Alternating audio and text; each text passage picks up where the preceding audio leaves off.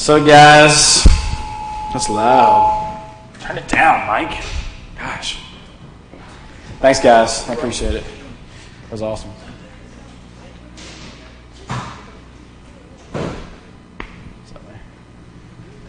All right. So what are we starting today?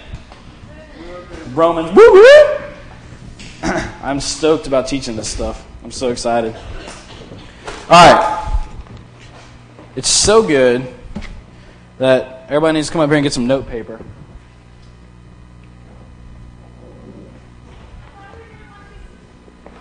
One through 7. But if you read 1 through 12, that's great. All right.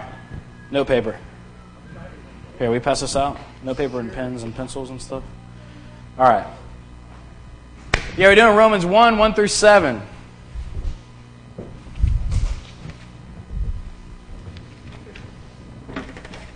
Hey, Mike, can you cut on the house lights and cut off the whatchamacallums?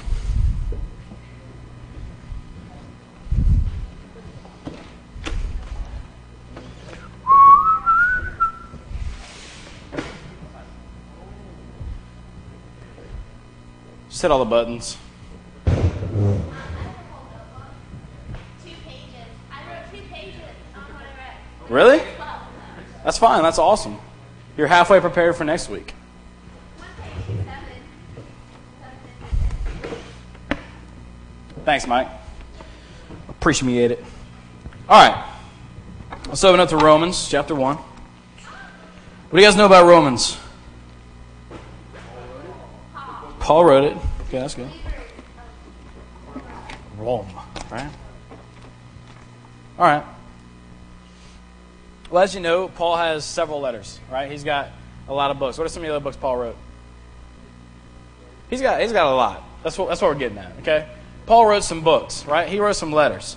All right, so there's several letters, and Romans is the first. Okay, why do you think Romans was set in place first? It wasn't because the priority of the date or the priority of when he wrote it or anything like that. It's because it's awesome. That's why it was put first. If you were there writing the canon with the people who wrote the canon is the people who put the Bible in order in the way it is today, you'd be sitting there and they'd be like, hey, Romans is awesome, so let's put it first. Okay? That's pretty much what they said. So, and mainly it's the longest and fullest of all the books. Okay? It has the most stuff in it. Okay? All right, so it's gathered from some of the passages in the letter that was written Anno Christi 56. What's Anno Christi? What does that exactly stand for? In the year of Christ. Okay, in the year of Christ, which is the same as after death, AD. Okay, but I like Anno Christi because in the year of Christ just sounds awesome.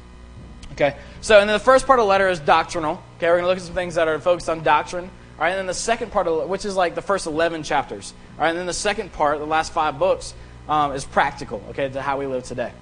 All right, so today we're going to get into chapter 1, which is going to do the following, okay? It is going to... Ooh. I got it. There. What we're going to do today, we're going to hit verses chapter 1 through 7. Okay, we're going to give a preface to the introduction to the letter, and that really continues to verse 16. Okay, so next week we're going to hit verses 8 through 16, all right? All right, so it begins to give... Mike? Yes. Yeah, if you can get... No, not all those. Just the one set. Can I get this one on? Somehow? That's why you can't read. Okay. Yeah, just cut them off. That's fine. Does that work? Okay, cool. Because I can still read now too. All right, so and then the last thing, it begins to give a description of the Gentile world, which will lead to the proof of justification through faith. Okay, we've all heard of that before. We're going to hit that. It's going to be sweet. All right, so today we're going to get in chapter 1. It's going to do the following, those things. All right, and as we look around at the media and the newspapers and stuff today, we hear a lot of bad news, right? There's a lot of stuff going on, and mostly what the media covers and mostly what we look at is usually bad news. Oh, somebody got killed in Iraq today. Oh, there's a hurricane somewhere and like 90 people died or whatever. It's most things that are covered on news today as bad news. And it really seems to be getting worse as the days goes on, right? There's like new wars breaking out and there's worse storms and there's more death and there's school shootings and there's all these different things that happen. It just seems to get worse and worse. But what we don't realize is that what is happening on the national level what's happening across the nation, really across the world, really only happening because of what's happening on a personal level. Okay, because what has to happen? Somebody has to take action in order for something to occur, right? And we hear the news nationally, right? And we get the news nationally, but what really happened was one person or some people decided that on a personal level they were going to take this act. Okay? Now maybe not hurricanes. That might be a bad example. Because even though Randy can create hurricanes, not many people can. Okay? But Randy's a good guy and he's not going to do that. We actually call Randy the hurricane from now on. So, alright, but what happens, the reason things take place and the reason events happen that is in human control is because somebody decided that event was going to take place. Okay, it's on a personal level. And as all the personal problems, animosities, and fears increase in each of our own lives, so do the counterparts on a larger scale. So as every action takes place in every personal life, the same thing that counterparts that as a national whatever happens nationally. Does that make sense? All right, it all starts with the person. All right, so humans are in the hold of something that is terrifyingly powerful, and that holds at the very core of who we are. And if we leave it unchecked, it's going to push us to self-destruction in one form or another. Okay, the power we're talking about is sin. Okay? And sin is capable of producing bad news, right? And it's only capable of producing bad news. Every time sin happens, bad news happens. Okay? Period, end. There's no good in sin at all. All right, so sin is bad news in every dimension. Among its consequences are 4 inevitable byproducts, okay, that guarantee misery and sorrow for a world taken captive. What are these 4 things? Wow, the forward button worked. I made you change all those slides for nothing. It's good. All right, so first, sin has selfishness at its heart. Sin has selfishness at its heart. All right, when we sin, we were created for worship, right? We were created to do these things for God. All right, we looked at our gifts last week, or the past 5 weeks. We looked at those things, and we found out that God created us for a specific purpose, right? Number 1, to worship Him, but number 2, to glorify Him by doing the things that God made us to do. Okay, so first, sin has selfishness at its heart because when we sin, we're not doing the things that we're supposed to do, and it harms us and everybody else around us. Sin has selfishness at its heart. Second, sin produces guilt. How many of you guys have ever sinned as a Christian and not felt guilty about it? Once you realized it was a sin. Right? Sin produces guilt. Third, sin produces meaninglessness. Sin produces meaninglessness. Now this is kind of interesting because when we sin,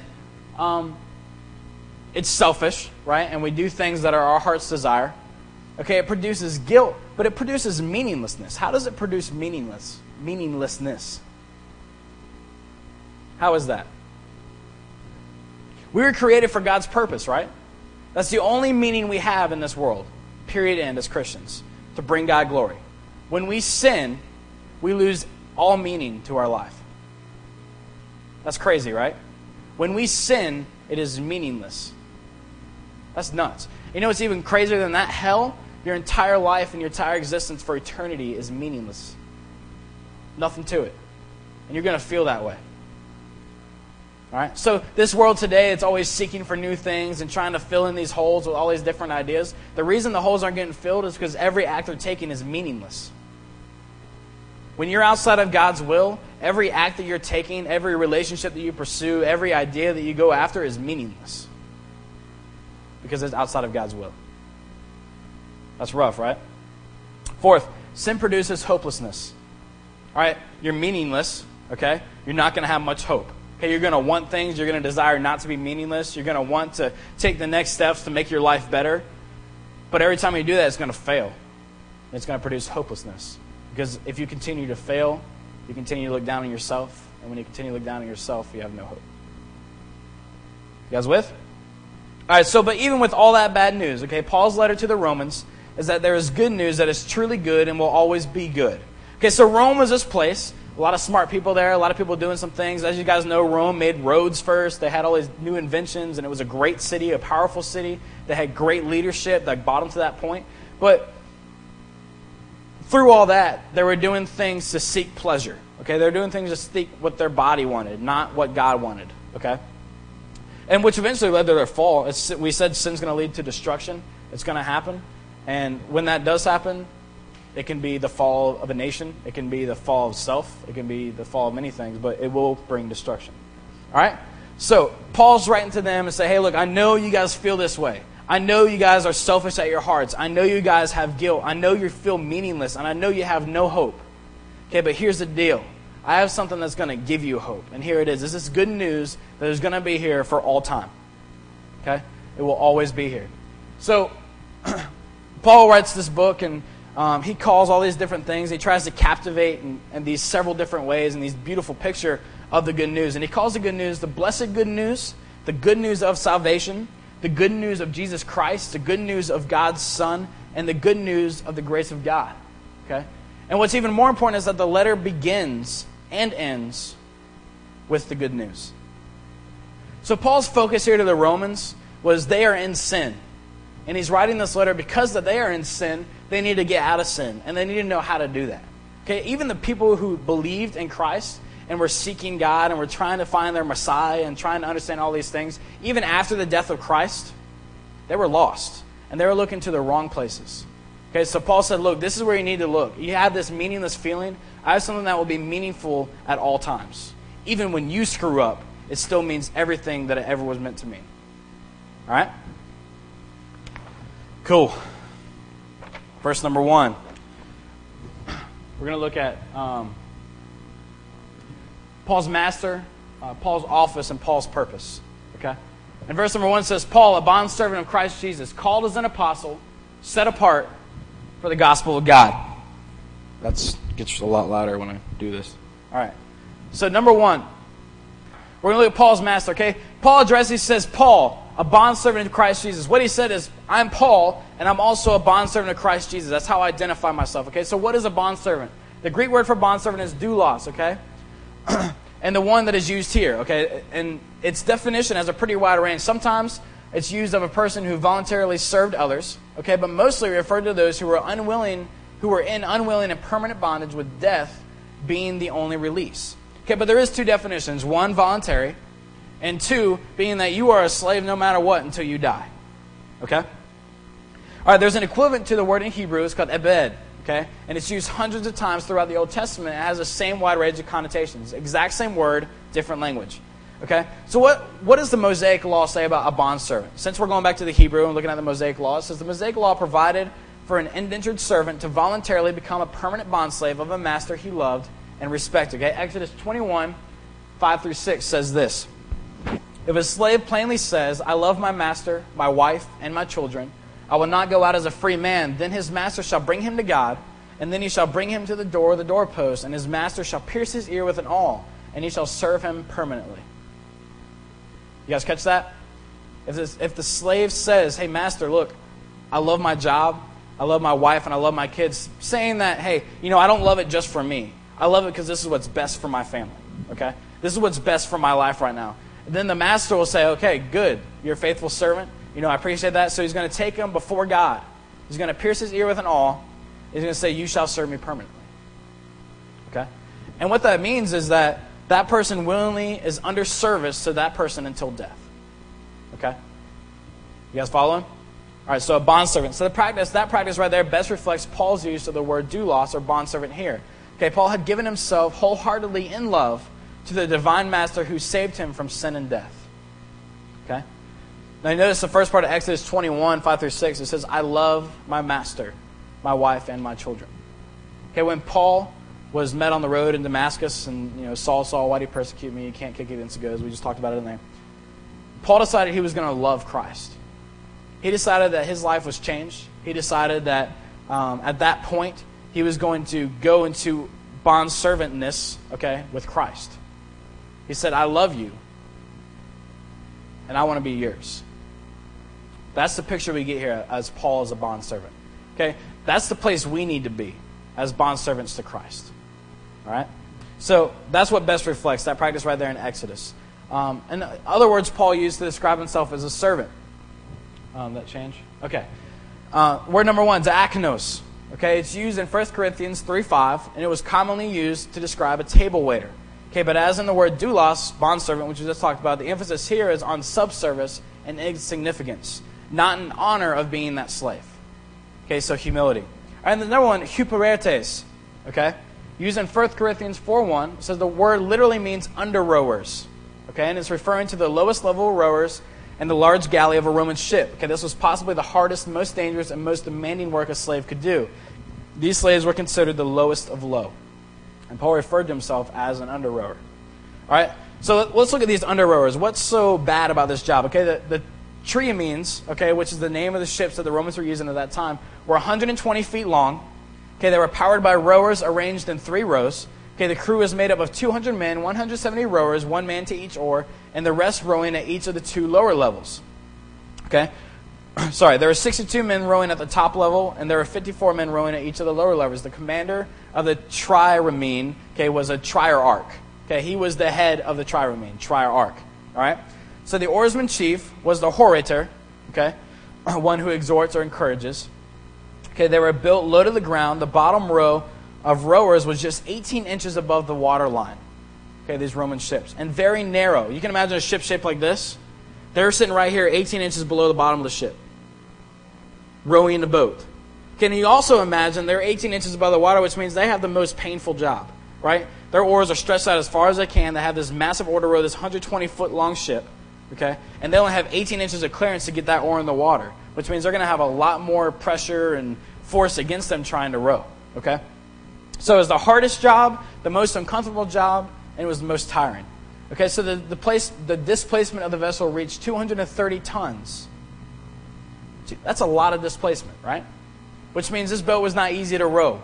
Okay? These guys had a terrible job, okay? So the job was bad, okay, and not wanted by anybody and would many times result in death. Because what happens when you get into a battle and a ship starts to sink? What part goes under first? The bottom, okay? How are the under rowers going to get out with 3 other levels on top of them? They're not, okay? The ship starts to sink, the under rowers are dead, okay? So as you can imagine, this job, first of all, it was just a terrible job. Second of all, you're probably going to die, okay, because water leaks into those boats, right? There's stories of people at the second level that are still rowing when everybody below is drowning because they just can't get out of the water, okay? So it's just crazy stuff. Imagine in a storm when water's washing over the deck, where's it all going to fall? The bottom of the boat, right? All right, this was not a cool thing. Not a cool thing at all. All right, so Paul's not belittling the calling that he has in God. He's not saying, look, just because I serve God means I'm the worst person in the world. Okay, that's not what he's saying. All right, we have God, but he's saying to have the best possible walk with God, we must give our lives completely to him. Okay? Paul just showed us who his master is. He understood there was no in-between. Okay? There was no, I can be the middle level of rower, because then I can serve myself a little bit and help myself out and God. Okay? I can keep the ship moving, but I'm safe. Okay? It was, I am the lowest of lows. I'm pushing this ship the hardest. I'm going to give everything I have. I'm going to get tired. I'm going to get worn out. I possibly might die, which he does. But I'm going to do all this for Christ. And if I give anything less than that, it's meaningless. Crazy, right? All right, so let's look at Paul's office. All right? Did everybody get that last slide? Good to go? All right, so Paul's office. Okay, he was called, as an apostle says, Paul, a bondservant of Christ Jesus, called as an apostle. Okay? All right, the word used here in the Greek for apostle is apostolos. Okay? And is where we get our word apostle, but more fitting translation is delegate or sent out one. That's a more direct translation. Delegate or sent out one. And because of that, it separates Paul from the rest. A delegate is elected by the people and used to relay their messages to others. Okay, this separates Paul because it means that God has appointed him to do the work of him directly. Okay? He was appointed by God. Okay? And to relay this message that God gave him on to the people. Okay? He was part of the unique group appointed by Christ to have the historical role as the foundation of the church. All right? So why was this calling so special? Why was it any different than any other calling? Okay, we see in 1 Corinthians 15:8 that the risen Christ appeared to him and chose him for a very special and specific mission to the Gentiles. Okay? So how does the verse we are studying show that this is a divine apostleship? Okay, let's look at the word called. Okay, the word called, the Greek for this word is kletos. Okay?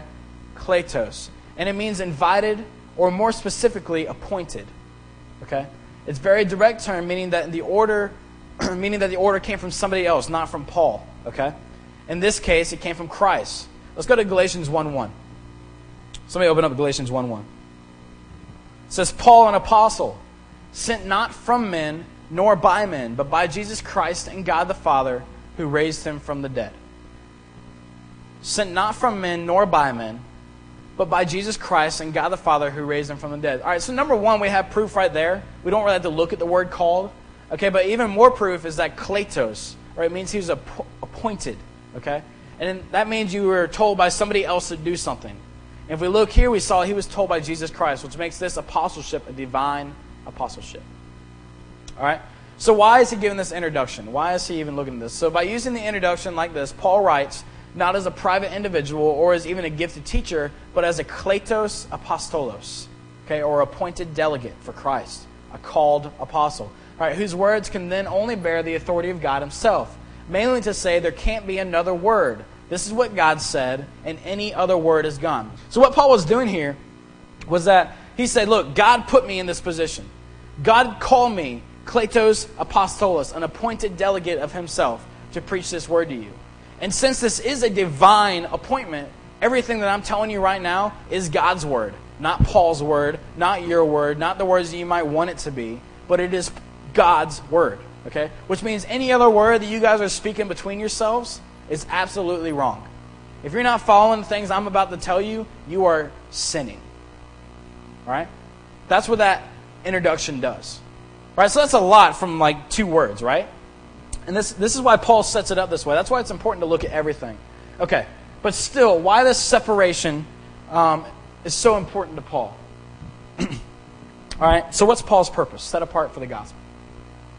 It says, Paul, a bondservant of Christ Jesus, called as an apostle, and set apart for the gospel of God. Okay? So we saw his master, right? And what else did we see? His master, his office, right? And now we're looking at his purpose. Okay, so we just discussed how Paul is called and set apart to do this. So why claim it again right here? We know he's already set apart by God, okay, to exclaim this message. So why say the same thing again? Set apart for the gospel of God. Okay, we got that because you're divinely appointed. Okay, we understand that. All right? So why claim it again with different words? Well, being called as an apostle meant that his whole life was set apart for God's service.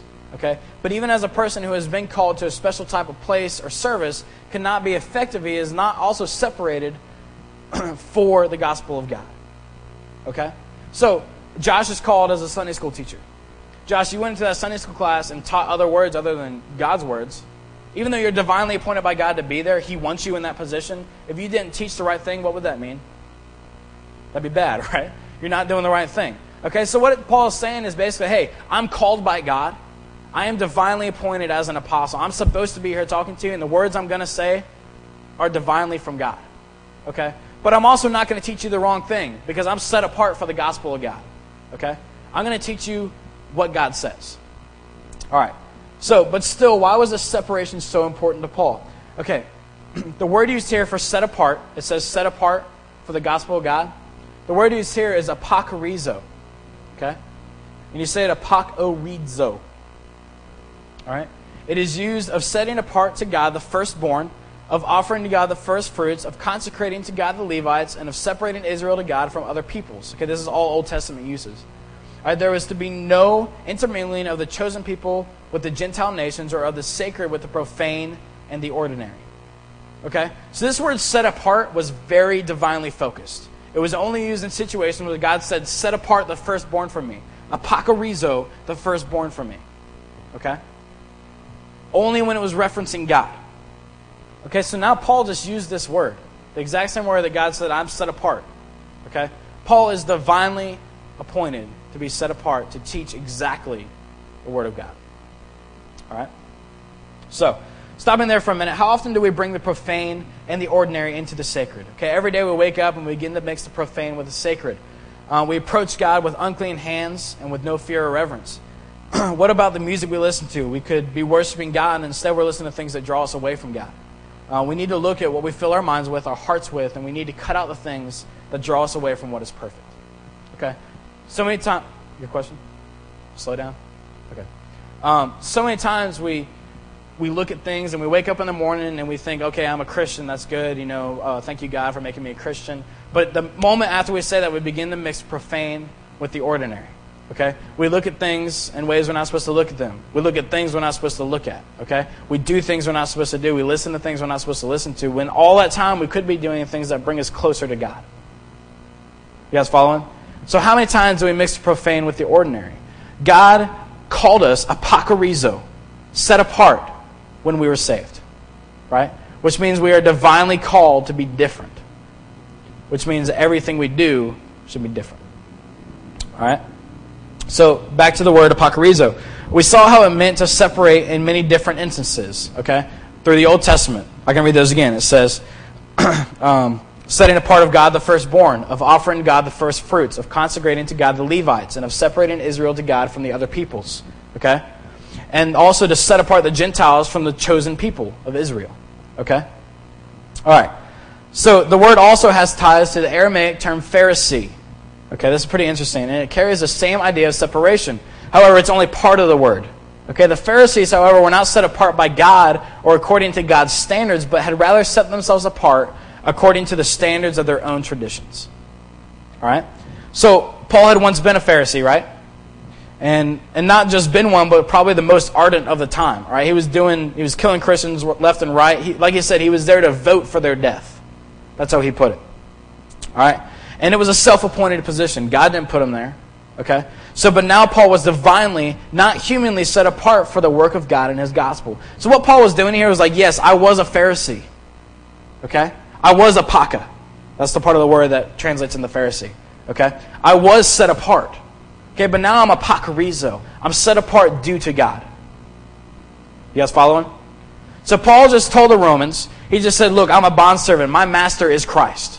I'm going to serve Him to everything I have, to the lowest level, and I'm going to give everything I have to meet with Christ. Okay? Then he said, okay, I'm apostle. I'm here to teach you the word, and I'm called by God. Kletos apostolos. Okay? And now he's coming down here and said, set apart for the gospel, but I'm not just set apart to teach you things because I want to teach you things, not because I'm a good teacher, not because I can do these things well, but because God told me I had to. Okay? I'm not set apart as a Pharisee anymore. I'm set apart to teach you Christ. All right? So all these things are extremely important. Okay, all these things are, they're just, Paul had to introduce himself this way in order for the Romans to even begin to listen to him. Okay? You guys following? Good. Verse 2 says, which He promised beforehand through His prophets, I'm spitting everywhere, which He promised beforehand through His prophets in the Holy Scriptures. All right, verse 2. And I titled this section Revolutionary with a question mark. And we'll get to that in a second. All right. So, now we see who Paul is. We know who his master is. We know what he was called to do. And we know what his purpose is in doing the thing he was called to do. Okay, so he's now going to talk about the promise in verse 2 in the person of the good news in verses 3 and 4, which we're going to get to. All right, so first off, let's get an overall thought on the point behind the verse. Number one, the words he is speaking are from the Holy Scriptures, okay, which means it's from divine origin. Okay, Holy Scriptures means divine origin, okay, or from God. All right, so with that being said, Paul saying that it was promised in the Scriptures means it was promised in the Old Testament. All right, that means that the gospel is not a new thought, nor was it a thought for the first time in the New Testament. Okay, nor was it a quick change in God's plan or strategy. It was promised beforehand through His prophets in the Holy Scriptures. Okay, so you guys following this setup? Okay. All right, which means it was promised in what we now call the Old Testament. Okay, so what Paul's saying is, look guys, I'm not teaching anything new here.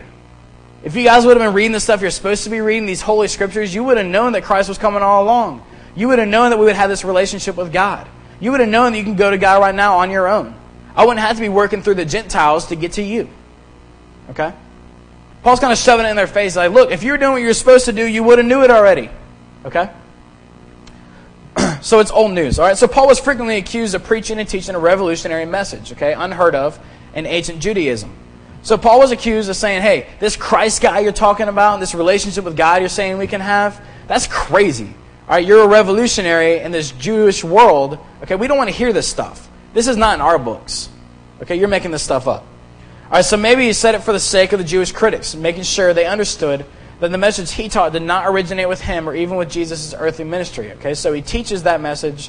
he teaches is actually old news of the Hebrew Scriptures now fulfilled and completed in Jesus Christ. So maybe the entire story wasn't there in the Old Testament, but Christ was there. And what Christ was going to do for the people was there. Okay? They just missed it. So Paul's saying now, look, you guys are so far behind the ball now. Like, these guys understand it. Why can't you get it? And I'll tell you why you can't get it. It's because you looked in the wrong place. You did the wrong things. Okay? So Paul's kind of getting in their face a little bit. And what is he talking about here when he says prophets? Which he promised beforehand through his prophets. This is just more backup that it was in the books that they could have read already. Okay? And basically what it said is, so with these prophets Paul refers to is not really one single prophet. He didn't have one guy in mind. He really refers to the Old Testament writers in general. Okay? All of who were spokesmen for God, or prophets. Okay? That's the definition of prophets, spokesmen for God. So it's unlikely that Paul had a certain reference in mind when he said this. It's evident throughout the Old Testament. What he was getting at is that you guys had so many chances.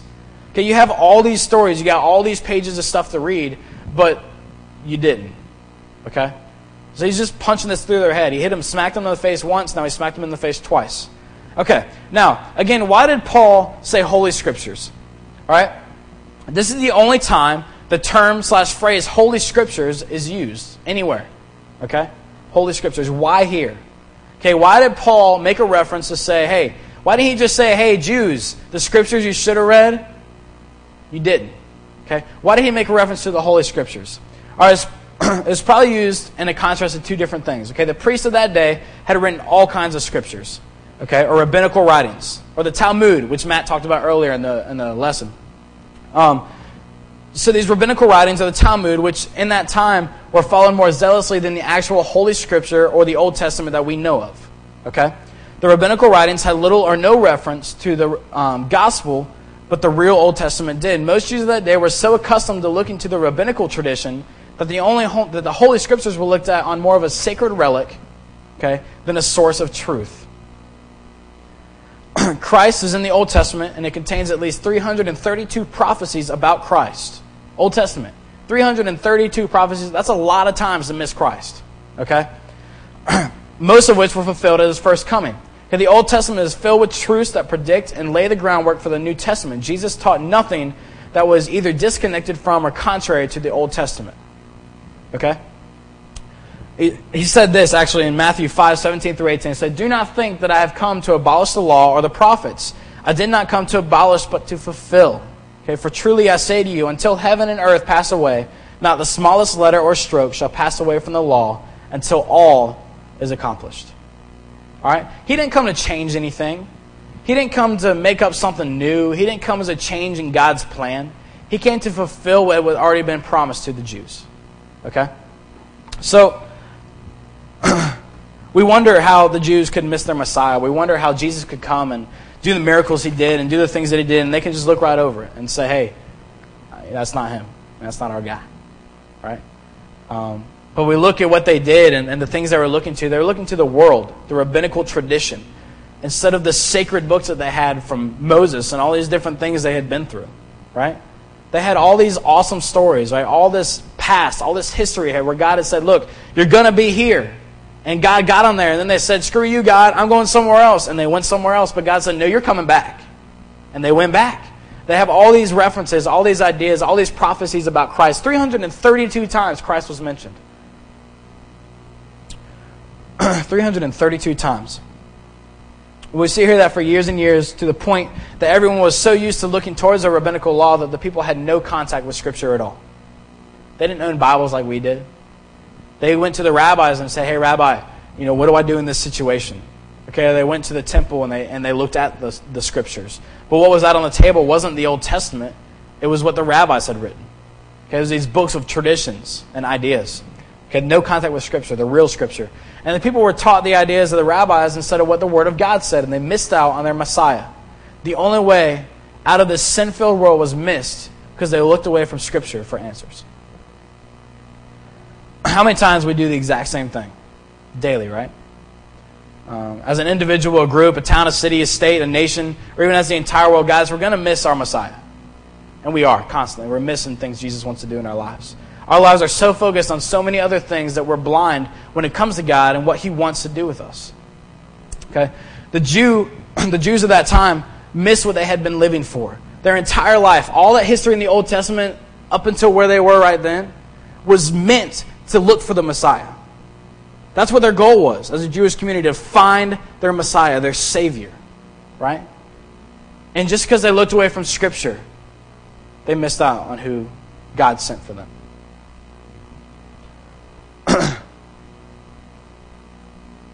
How much are we missing by looking at our world for answers? And how much are we not doing for God? And how much are we not letting God do for us daily? Guys, they're going to miss out on Christ, or they missed out on Christ, and we're going to do it too. Christ already died on the cross for us. They put him there. That's how much they missed out on Christ. They killed him. But you know what? All the sins that we do were just as much part of killing Christ as they're missing him in that day. That's crazy, right? And we don't seem to get that. We don't seem to, it doesn't sink in. Guys, we're missing out on things God wants to do for us. We're missing out on what God has in store for us because we're not focused on him and exactly what he wants to do. We're not in his word. We're not seeking God first. We're not looking to the things that we're supposed to be looking to. And we're missing out on our Messiah. All right, so revolutionary. Paul wasn't teaching a revolution. It was a defective tradition. It was a defective traditional Judaism that was revolutionary. They had the new ideas. They had the rabbinical writings. They had the things that had nothing to do with Scripture. That was the revolution. And that's where the people were looking. It was a man-originated, man-centered, and not God-grounded idea. That was the revolution. Okay, and guess what? It was the proponents of that man-made perversion that opposed Christ the strongest to the point of death. All right, so look at our nation. No prayer in schools, no anything about God, laws trying to be passed that say we can't pray out loud in restaurants. You guys heard about that? People are trying to pass laws that say we can't pray out loud in restaurants because it is offensive to others who don't believe in Christ. So that's the nation that is following in the footsteps of the greatest tragedy of all time. That's the nation that's looking exactly the same as Israel was when Christ came to save them and said, I don't want it. We're doing the exact same thing. And where do you think that's going to lead us? You think it's going to lead us to greatness? You think it's going to lead us to having great leaders? You think it's going to lead us to doing the things that our nation's supposed to do? No. It's going to do the exact opposite. Nothing except for looking for answers in the very same place that the Jews looked for answers in is exactly what we're doing. And we're missing out on Christ and everything he wants to do for us. And like we said before, what starts with us moves to our cities, to our states, to our nations, and to the world. That's how important it is to follow Christ. That's how important it is to look for God in the Scripture. That's how important it is to be focused where we're supposed to be focused on, which is right here. All right, verses 3 through 4. We have this great man that came, right? We have this Messiah that came to save the world, and they missed out on him, but who is this man that's behind it all? Okay? Who is this person? Okay. All right, regarding his son, who as to his human nature was a descendant of David, and who through the Spirit of holiness was declared with power to be the Son of God by his resurrection from the dead, Jesus Christ our Lord. All right, so Jesus, God's Son. Both of these verses emphasize the divineness and humanness of God. Okay? Both of these verses do. Okay? And there's a big mystery surrounding the concept of Jesus as God's Son. It is hard to grasp the idea that Jesus is God, okay, but he's a man, and he's separate, and he's the same, and it's like contradictory, right? It's hard to grasp onto that, to understand how God is capable of splitting himself apart, to be man, to not be man, to be God, but to not be multiple and the same. It's hard. All right, so there's a big mystery surrounding that, and although he himself, he is himself God and Lord, he is also the Son of God. Okay? So yeah, he's God the Father, and he is the Father, but he's also the Son. Okay? How many of you guys can be a father and a son at the same time? Actually, everybody in here can. So let's just disregard that point. Okay? So, say what? Oh, that's true. Okay. So there, my point worked. All right, so Scripture plainly teaches both of these things. So the issue is not whether he is the Son of God, but in what sense is he God's Son? Does that make sense? The question is not whether or not he is God's Son, because we know that. Scripture tells us that, but how is he God's Son? That's what we're wondering. Okay, so clearly we see that in Christ's humanness, he was born as a descendant of David according to the flesh. That's what the verse says. Okay? Both Mary and Joseph were descendants of David. Okay, both of them. He was born as a descendant of David to the flesh. Okay, in order to fulfill prophecy, the Messiah had to be a descendant of David. Jesus fulfilled that prophecy just like he fulfilled all others. All right? As the descendant of David, Jesus inherited and reserved the right to restore and to rule David's kingdom, the promised kingdom that would be without end forever. Okay? You guys following? Old Testament prophecy. All right, so the second person of the Trinity, God's Son, was born into a human family and shared human life with all other humanity. He was here. He was a man. He lived as a man, which means he shared humanity with all of us. All right? Identifying himself with fallen mankind, yet living without sin. He was just like us, yet he never fell to a temptation. Okay? All right, so because of that, he became the perfect high priest. Holy God, yet also holy man, in order that he could, Hebrews 4:15, sympathize with our weakness, one who has been tempted in all things as we are, yet without sin. Okay, the perfect high priest. All right, so that is the gospel, the great good news. Okay, that is Jesus Christ, God became a man who could die for all men as a substitute sacrifice for the sins of the whole world. But again, how is God also God's Son? How does that happen? All right. And then this next part of the verse is even more confusing. It says, concerning whose Son, who was born as a descendant of David according to the flesh, who was declared the Son of God with power. Okay? How is he declared the Son of God when he has always been? If God is God, right, that means God has always been the Trinity. From forever till forever, right? So how, at some point, can he be declared the Son of God if God is eternal? That brings up another question, right? How is he declared? All right, so we know that he is both God and God's Son, but Paul says declared as God's Son, which means at some point, Jesus became the Son of God and was not always called that. Okay? Well, even though the plan for the Son of God is eternal, which goes both ways, past and to the future, he will always be there, the word son is a term reserved for human birth. Okay, the word son is a term reserved for human birth. All right, so that the term could only be applied to Jesus in its fullness only after he became man. You guys following? All right, son is a word reserved for human birth. We have sons. Okay? Because of that, he can only be declared God's Son once he is fulfilled in prophecy to be a man. You guys with? Okay. I forgot I had that thing on. I have an itch. All right, so, like I said, even though the plan is eternal, which goes both ways, past and future, the word son is a term for human birth. Okay, so that term could only be applied to Jesus in its fullness only after he became a man. Okay, he was a son of God in the sense of the dutiful, loving submission to the Father, the Son of God. He looked to God as a father. Okay, there is no question he is eternally God and eternally the second person of the Trinity. There is no question in that. Paul is saying that he is declared God's Son when he was supernaturally conceived in Mary and was born of a descendant of David according to the flesh. We would say then that Christ is eternally God's Son in expectation, okay, and was declared God's Son in the fulfillment of that prophecy. And at the incarnation, he is God's Son forever. You guys following? No? Okay. Were you not following for real? Okay. Does anybody need that again? I know that's a lot. Okay. What? Who? Where? All right. So, let's look at this word declared. Okay, the Greek word for that is horizo. Okay? And it is it up there? Is the word not up there? Dern. Okay. Horizo. It's H-O-R-I-Z-O. The Greek word for horizo, the Greek word for declared is horizo, H-O-R-I-Z-O. You pronounce it H-O-R-I-D-Z-O, horizo. I'm starting to get into that stutter mode again. All right. It's a Greek word for declared. It refers to marking off boundaries. Okay, it actually comes from another word, horion. Okay, horion, H-O-R-I-O-N, which means to make boundaries for land or territory. Okay? To make a direct boundary, something that is for sure the boundary of a nation. Okay? That's the word it comes from. So horizo is where we get our word for horizon, which is the demarcation line of earth and the sky. Okay, what's the horizon?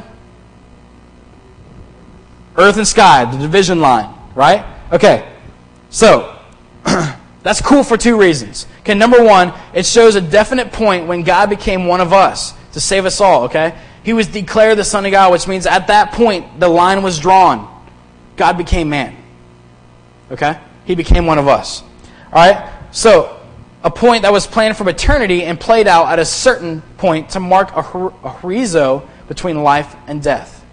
Okay? At that very point, we were able to live eternally. We were forgiven for our sins when we accept Christ. At that point, that is the mark for that. That is when that line was declared. He was declared God's Son, and salvation was available for all at that point. That's a big point, right? Big point. Okay. Second reason it's cool. Okay, second, its relation to horizo has to horizon is cool because it shows a separation between heaven and earth, and that there is a boundary to go from earth and to enter the kingdom of God. Okay, that boundary is Jesus and accepting what he did. I think that's just so awesome that a word declared could have so many meanings behind it. Horizo, right? Just a simple Greek word that they probably never even thought about, but yet it means so many things. It was a marking line from where we could have salvation. Christ was born. He became man. Okay? And then second is that the line between heaven and earth. There is something you have to get past.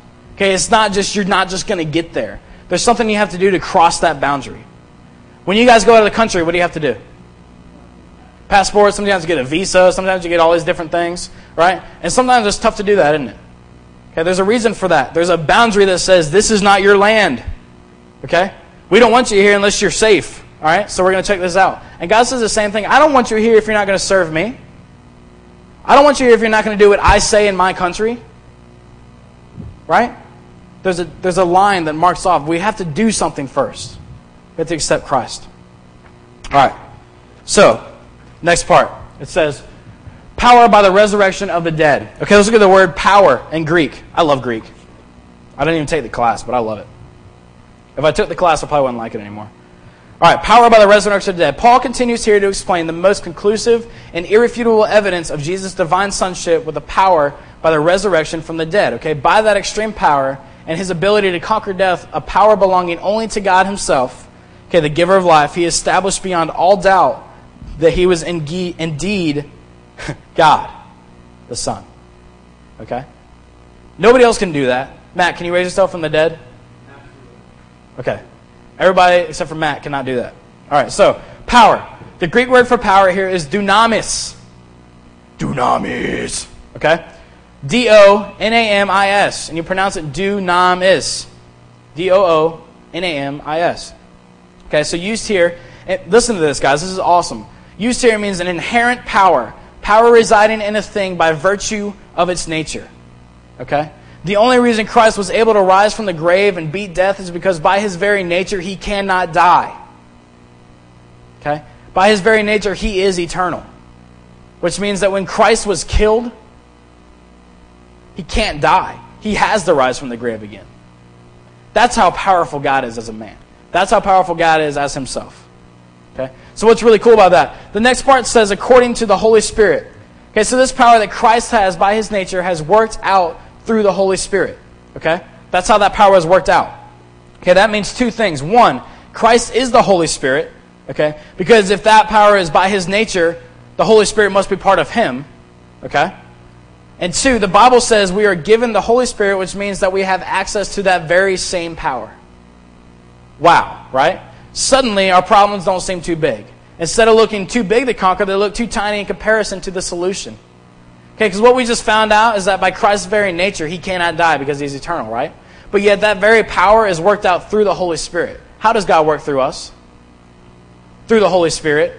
Okay, which means we have the exact same power that Christ had to rise from the dead. That is nuts. Do you guys get that? We have that power.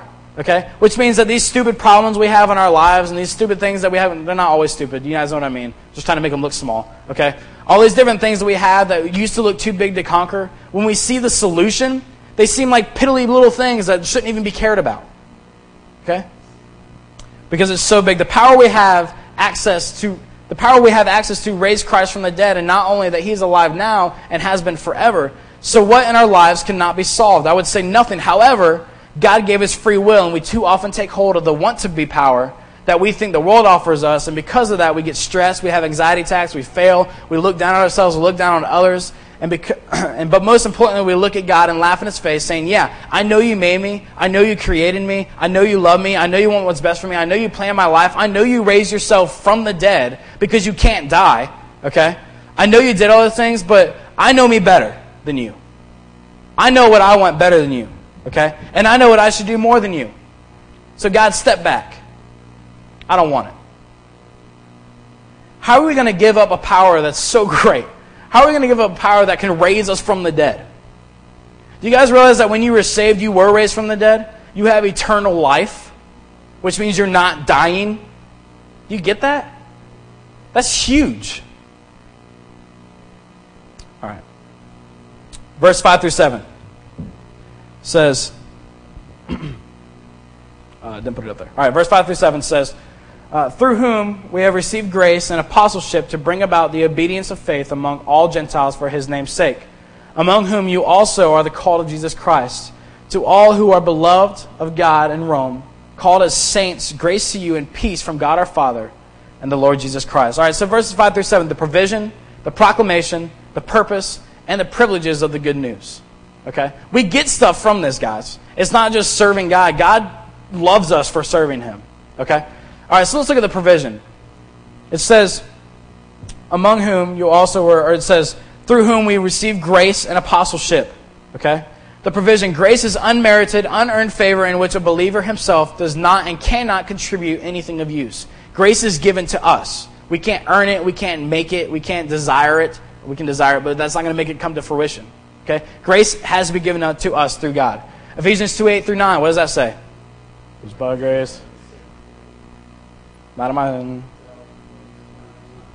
Good. All right, so grace is God's loving mercy in which He grants salvation as a gift to those who trust in His Son. All right, so number one, we're not going to get the grace unless we trust in His Son. Okay?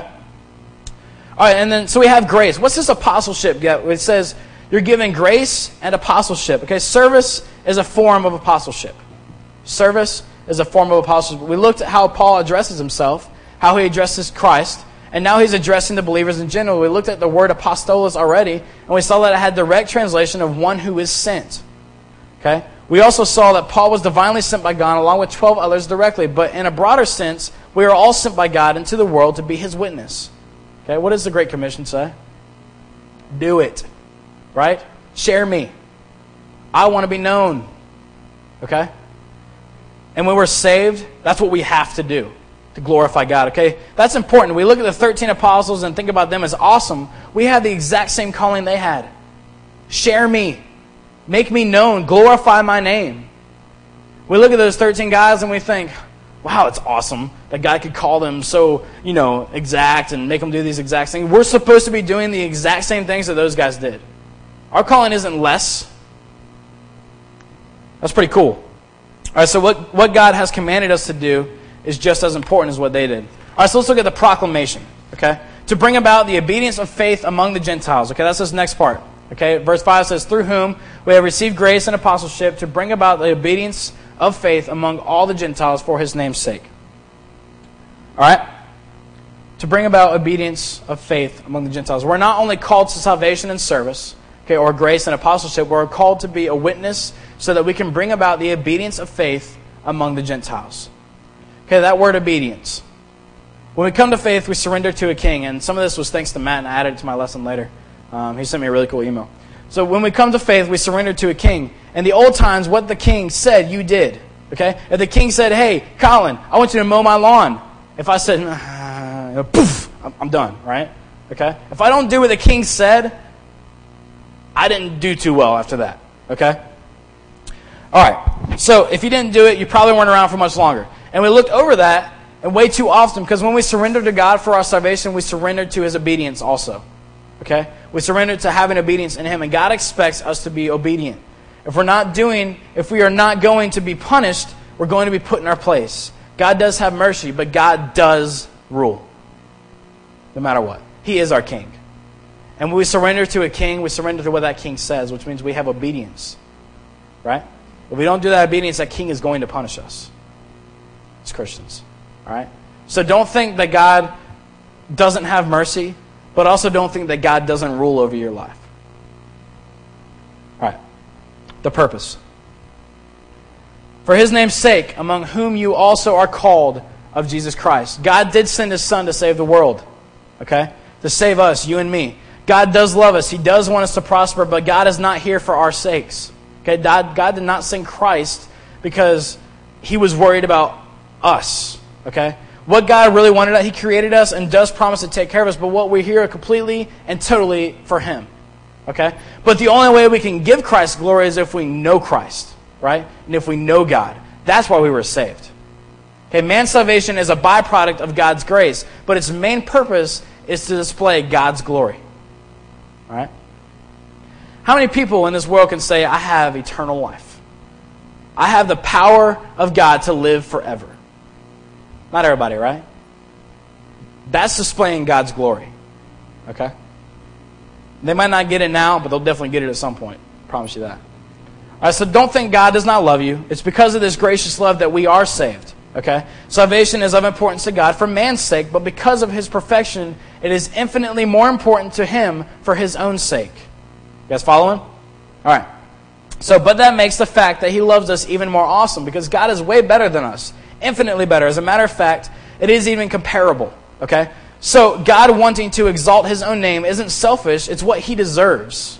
Okay? So we can't look at God and say, look, man, I know you want all this stuff, but that's asking too much. All right, in human terms, yeah, it is asking too much. Give me all the glory, right? That's wrong. But for God, he completely deserves everything we have. Okay? So asking for that glory is well deserved. And the one who deserves all of that is the one who died for us. Okay? That is absolutely unfathomable in our selfish society. All right, the love he has for us is proved in the next section we're going to get at. But what I'm trying to get at here, guys, is that this guy who deserves everything we have, this guy who deserves way more than we have, this God who made us, who is perfect and deserving of everything, died for us. Just so that we can bring him glory and have eternal life. That's gracious. All right. The privileges. The privileges. All right. To all who are beloved of God in Rome, call the saints, grace to you, and peace from God our Father and Lord Jesus Christ. Now, these privileges are not the only ones we have, okay, listed right here, but the ones mentioned here include us being his beloved, his called ones, and our being his saints. Okay, guys, God loves us. He takes care of us, and not only that, he calls us to do his work. Okay? Imagine your boss told you that he thought you were one of the best fit for the job, okay, that you were doing, so he hired you on full-time. Okay? You were the one for it, so he said, look, I'm going to take you from part-time and give you full-time promotion. Started paying you big bucks, right? He told you that he would sacrifice all he had so that you could continue to work for him because you were so good at that position. He would take care of your needs and so much more just because he thought you were good at what you did. But the reason he is interested in the fact that you are good at it is because you will help his business prosper, right? If he didn't care about his business, he wouldn't care if he had good workers, right? So that boss loves you and he appreciates what you do and he's glad you're doing it, but he's glad mainly because you're making his business do better. Okay? It's the same with God. God called us to work for him, to do the very things that we are best at. Okay? We just finished finding our spiritual gifts, and we saw that God made us for a purpose, right? We just studied that for 5 weeks in Shape. So God, our boss, as Christians, told us that he would die so that you can know me and do the work that best fits you. Okay? That he would take care of us and cover our needs and the desires of our heart so that we could bring his name glory. That is who we serve. A God who is great and that deserves it all, yet is so gracious that he gives it all in return. It's pretty awesome, right? All right, so that's 1, 5 through 7. We're going to get a couple application points, things that you can get from this. And where's the application stuff at? There it is. I found it. All right. What kind of servant are you? Okay? Do you serve out of love or out of supposed to-ness? Okay, we talked about Paul and the under-rower stuff, right? That's a real word, I promise. Supposed to-ness. Okay. What kind of servant are you? Doulos? Okay. Are you a bondservant to Christ? Do you serve him out of love? And do you decide that because you're going to serve him forever? Okay. Are you an under-rower? Are you in that bottom level of that ship plugging away with all you have, even though it's frustrating, dangerous, and it might lead to death? Are you giving it all it's got? Or are you serving God out of, I've been to church all my life and I'm supposed to? What is it? Okay, are you doing your job as an apostle? Do you identify yourself as someone who is called to do God's work? Okay, is that hey, I'm Colin and I'm a Christian. I'm saved. I love God. Do you live your life that way? You don't have to meet everybody that way, but do you live your life as I'm Colin and I'm a Christian and I'm going to do God's work? No, we don't live our lives like that. We need to. Are you being a revolutionary to the Christian faith? And revolutionary, remember, is a negative term. Are we looking to the world for answers and revolutionizing the ideas Christ already saved us for? Or are we looking to the Scriptures and doing the things that's laid out for us to do? What are we doing? Are you in the Word? Or are you going to look past Christ? Are you studying this book? Are you looking for the things that Christ wants us to do? Or are you being just like the Jews and looking to the Talmud, the rabbinical writings, and missing Christ? Do you look at God as someone who has all the power by His very nature? Or is He another man with a gift? Guys, all the problems we have, He is totally capable of taking care of. There's nothing God missed. There's nothing God doesn't know about. Okay? And we talked about that power. By His very nature, He's so powerful, He's unable to die. He's eternal. By His very nature. He can take care of anything. He's got it. All right. Let's pray. God, I just thank You so much for the insight into Your Word that You give. God, I thank You for teaching us things and showing us things about how our society is, God, looking the wrong way. And God, I pray that it scares us into looking towards You. God, I pray that we realize that You are that awesome. God, You are exactly what we need when we need it. And God, the world has nothing to offer that can even compare to the power You have. God, thank You so much for dying on the cross for us. God, thank You for making us able to have that power. God, You are an awesome God, and You're an all-knowing God, and You're a declared God. You're set in place. Thank You so much for that, God. Lord, I just pray as we go through the week, God, that we can spend some time in Your Word. God, that we can look at the things You want us to do in our life, God, but seek You, not for what we have going on, God, but to seek You for what You want us to do. And that's it. God, to read the Word for what You want us to do, not for what we want You to fix. God, make us real in Your Word. God, show us where we're supposed to go. And God, prepare us for next week as we do verses 8 through 16 in Romans. God, prepare our hearts. And God, just show me what I'm supposed to teach. And let others look over it, God, as they prepare. Because they come in here already read up on it, they'll understand a lot more what's being talked about. So God, we thank You for today. We thank You for this time we had to meet. God, I pray You send us out as apostles and to do Your work. In Your name I pray. Amen. All right, guys. Next week, we're doing Romans 1, 8 through 16. Okay? It's the second part of the introduction to the book. All right, so read through it, see what you can get out of it. Because if you come in here already read up on what we're about to teach, God's going to already show you some things. Okay? And more than likely, they're going to be on target with things that He's going to be taught. Okay? All right, cool. You guys are free to go?